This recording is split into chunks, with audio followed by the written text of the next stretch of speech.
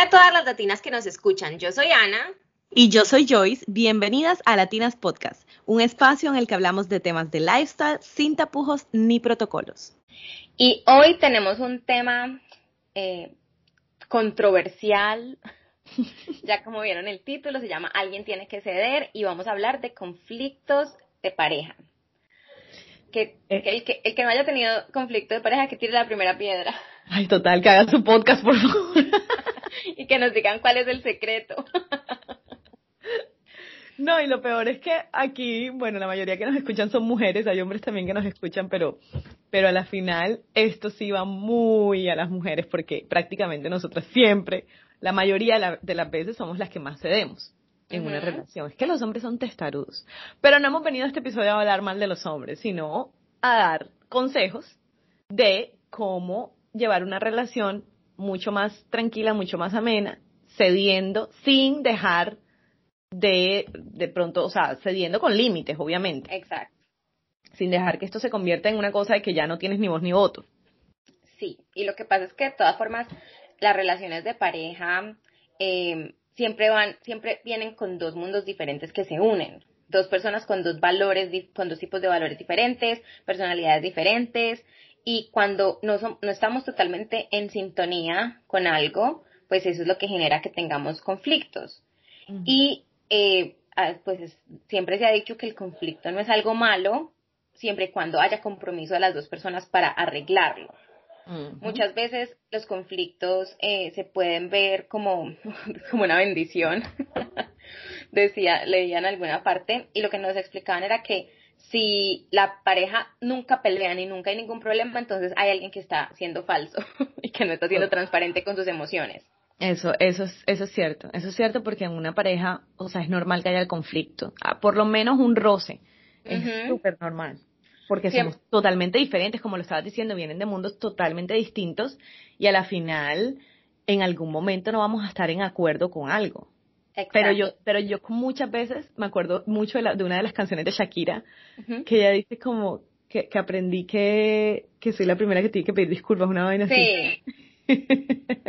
La primera es perdón, sí. Sí, no me acuerdo cuál canción es, pero esa canción es muy cierta. Y es muy cierto cuando uno quiere a la final, lo hemos dicho en varios capítulos aquí, ¿para qué seguir en la pelea? O sea, ¿para qué seguir en el mal ambiente? Y más si vives ya con la persona en tu casa, un mal ambiente, irse a dormir enojados. La recomendación que no es la primera vez que la van a escuchar, la han escuchado muchas veces, es nunca te vayas a dormir enojado con tu pareja. Sí, entonces, la otra persona es más orgullosa que una, rompamos la barrera del orgullo con el disculpa, así de verdad tú no hayas tenido la culpa.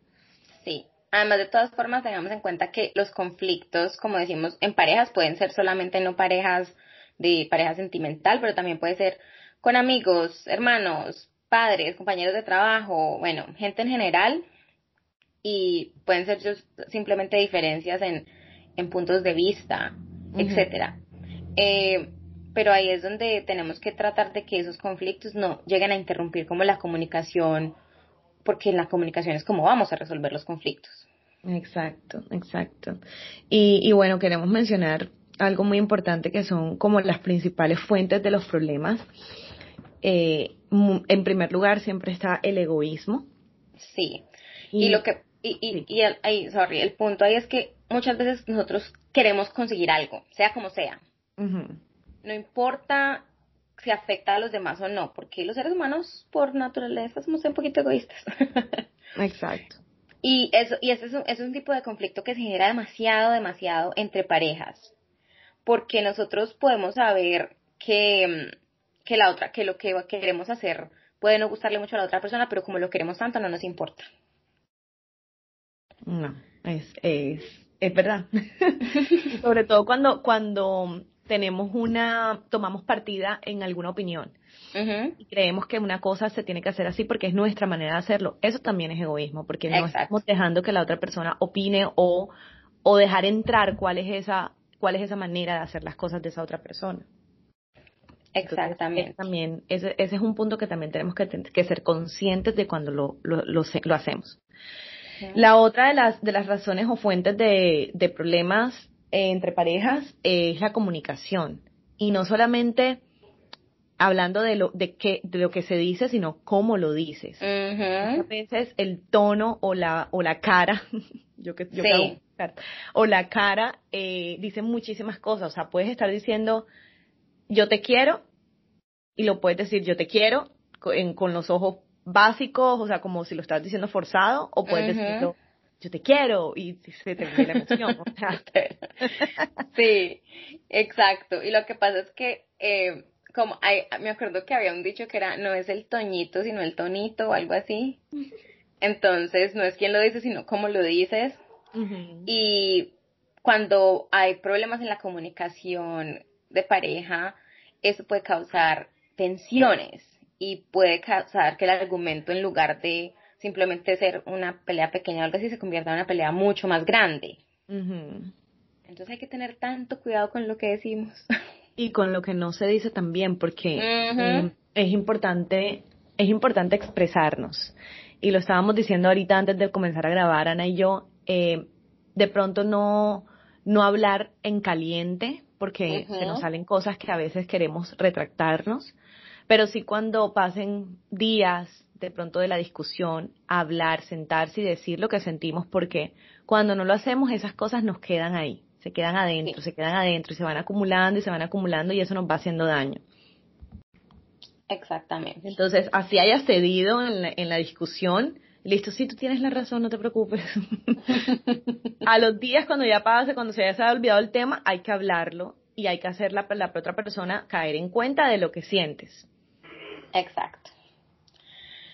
Bueno, el siguiente punto como más frecuente es un tema de resentimiento y este es el tema de que si no comunicamos en el momento, pues si nos vamos a dormir, por ejemplo, con la molestia, eso Ujú, puede generar que quedemos allí como con ese sinsabor ujú. y lo guardemos y eso se empieza a convertir en un problema gigante, gigante, gigante por dentro que después va a generar peleas enormes, Creo que nos ha pasado a todos, o sea, por a mí me ha supuesto. pasado y si yo no lo saco, era lo que venía diciendo ahorita, en algún momento lo tengo que hablar y sacarlo porque o si no, no puedo vivir en paz.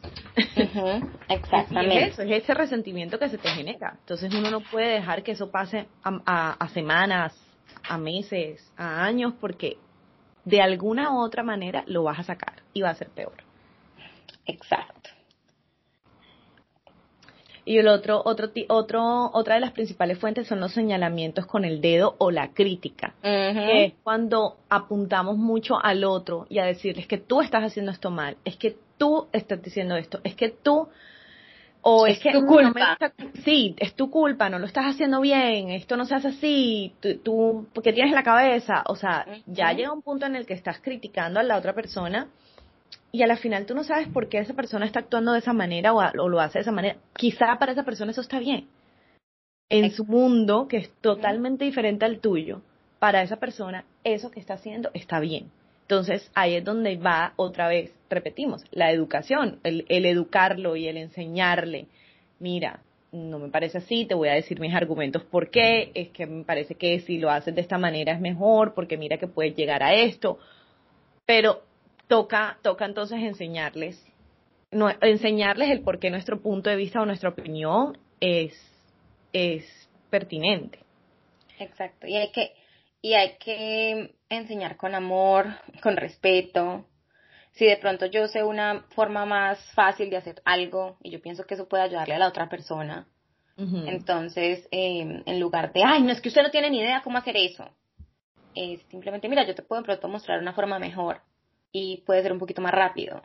ujú. Entonces es muy diferente cómo se comunica, que no tú, todo lo malo tú. Ahora, Ana, te hago una pregunta. Ujú. ¿Cómo hacemos con una persona de estas que son testarudas? Mm. Que uno, por más que uno trate de seguir todos estos tips, o sea, no existe posibilidad y a la final te toca ceder todo el tiempo y ya llega un punto en que uno se cansa de ceder, porque eso también Sí, pasa. Entonces, sí, ¿qué hace uno en esos momentos?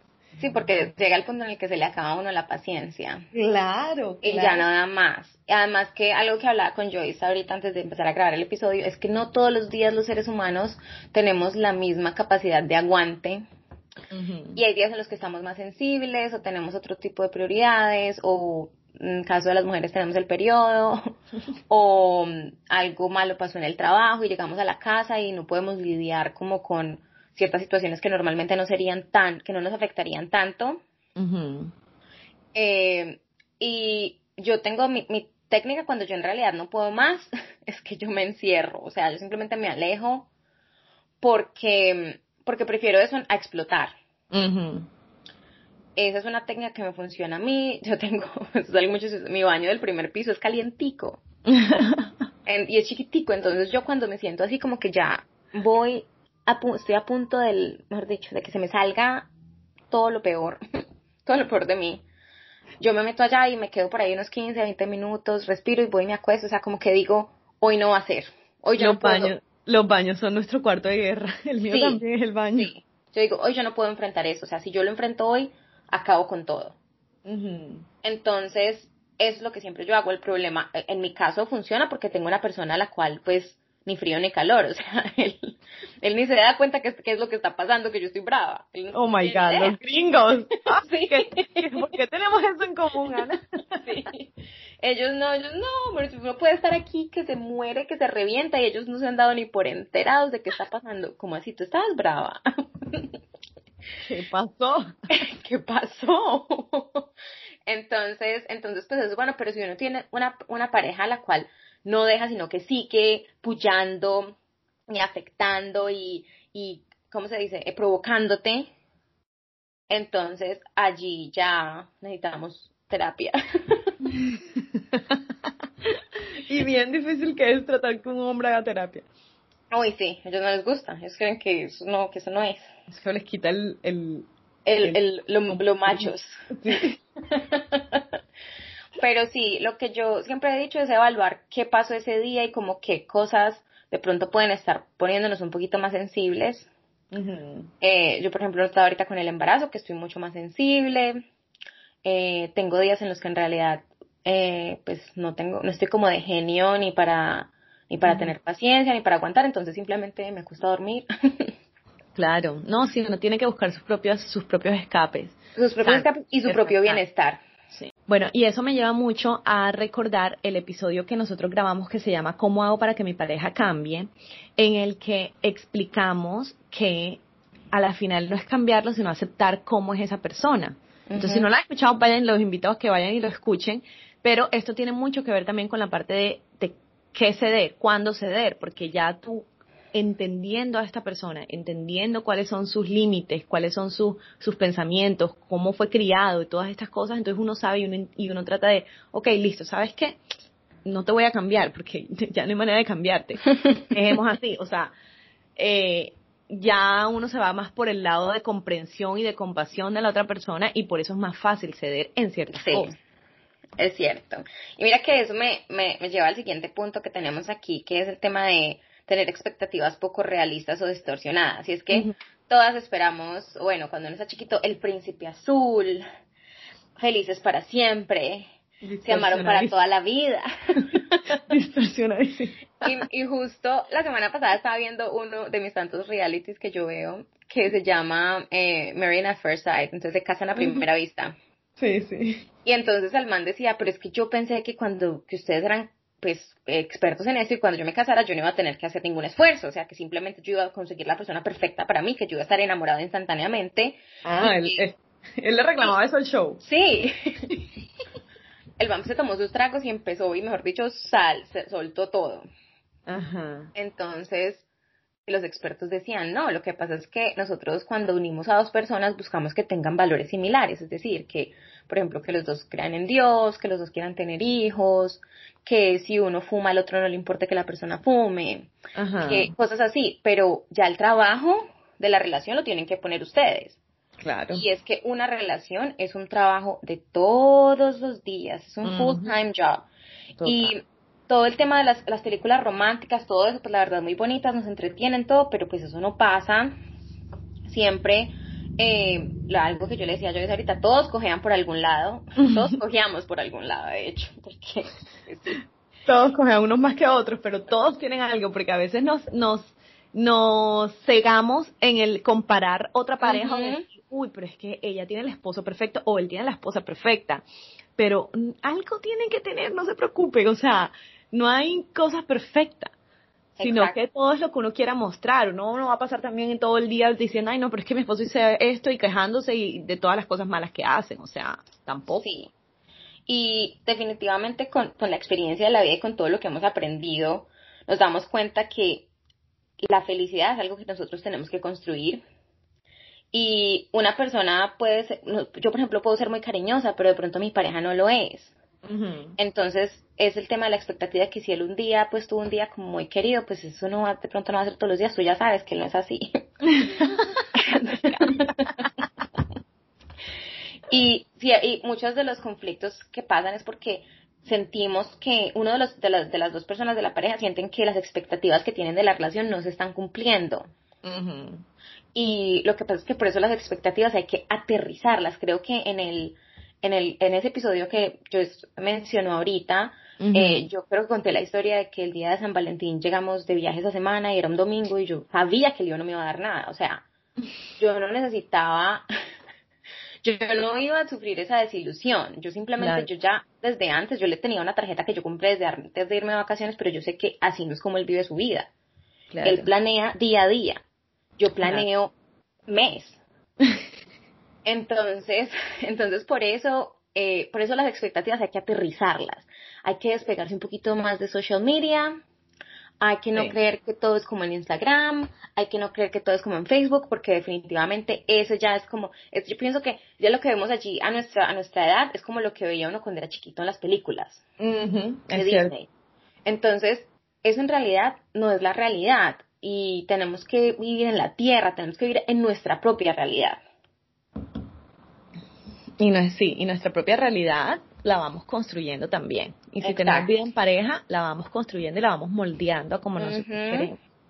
Entonces, creo que lo importante es no frustrarnos y pensar ujú, de que, ay, pero es que yo siempre soy la que cedo, ya le toca a él. O sea, ese también es un nivel de egoísmo, o sea, acordarnos como de todos estos puntos y saber que a la final lo que estamos haciendo es porque queremos mantener una relación sana y ujú, queremos crecer en nuestra relación, ya sea, como dijimos, no tiene que ser necesariamente pareja amorosa, puede ser amistades, puede ser familiares. Entonces, a la final queremos crecer en esa relación y queremos también tener una vida tranquila, porque es que vivir en el ujú. conflicto es horrible. Uno se siente horrible, uno se deprime, no te dan ganas de maquillarte. Sí. Cruel, cruel. Entonces, nada, la idea es evitar esos sinsabores, evitar esos momentos molestos y simplemente decir, ¿sabes qué? Déjame, echo un pasito para atrás y luego lo hablamos. Sí, y lo que pasa es que hay que tener mucho cuidado con el conflicto porque no solamente afecta nuestro ambiente en la casa y todo esto, pero puede afectar también nuestra salud. Ujú, Estaba leyendo, investigadores del Instituto sobre el Envejecimiento de la Universidad Estatal de Portland estudiaron a más de 650 adultos durante un periodo de 2 años y se dieron cuenta que cuando habían personas que vivían en conflictos repetitivos o prolongados, tenían un menor estado de buena salud. Hallaron que las personas sufrían de estrés muy alto, les daban resfriados y gripes más constantes wow. que las personas que en realidad trataban de llevar una vida menos conflictiva. No, y dijiste envejecimiento y dije, ¿qué? No voy a pelear más. Voy a dejar de pelear porque me Así, arrugo. así me ahorro el Botox. Entonces, sí, entonces muchas veces hablaban también de dolor crónico, dolores de cabeza, dolor de espalda y de cuello. Y si tú Ujú. lo piensas, cuando tú tienes esos días en los que, ay, como que la vida pesa, es donde nos tensionamos, en toda el área de la espalda y del cuello. Entonces, pues pongámosle cuidado a el conflicto porque no queremos sentir dolor. Perfecto, me encanta, chicas. Espero que este episodio les haya gustado, que les haya nutrido y que puedan también tomar estos consejitos y tomarlos en cuenta y en práctica en su día a día. Así que por Sí, favor, déjennos sus comentarios en Instagram, dennos las estrellitas en Apple Podcast y nada, esperamos que nos sigan sintonizando todos los miércoles, 10 de la mañana, hora Colombia, ujú. 11 de la mañana, hora este. Muchas gracias a todas. No se pierdan nuestros episodios de Latinas Podcast. Bye. Bye.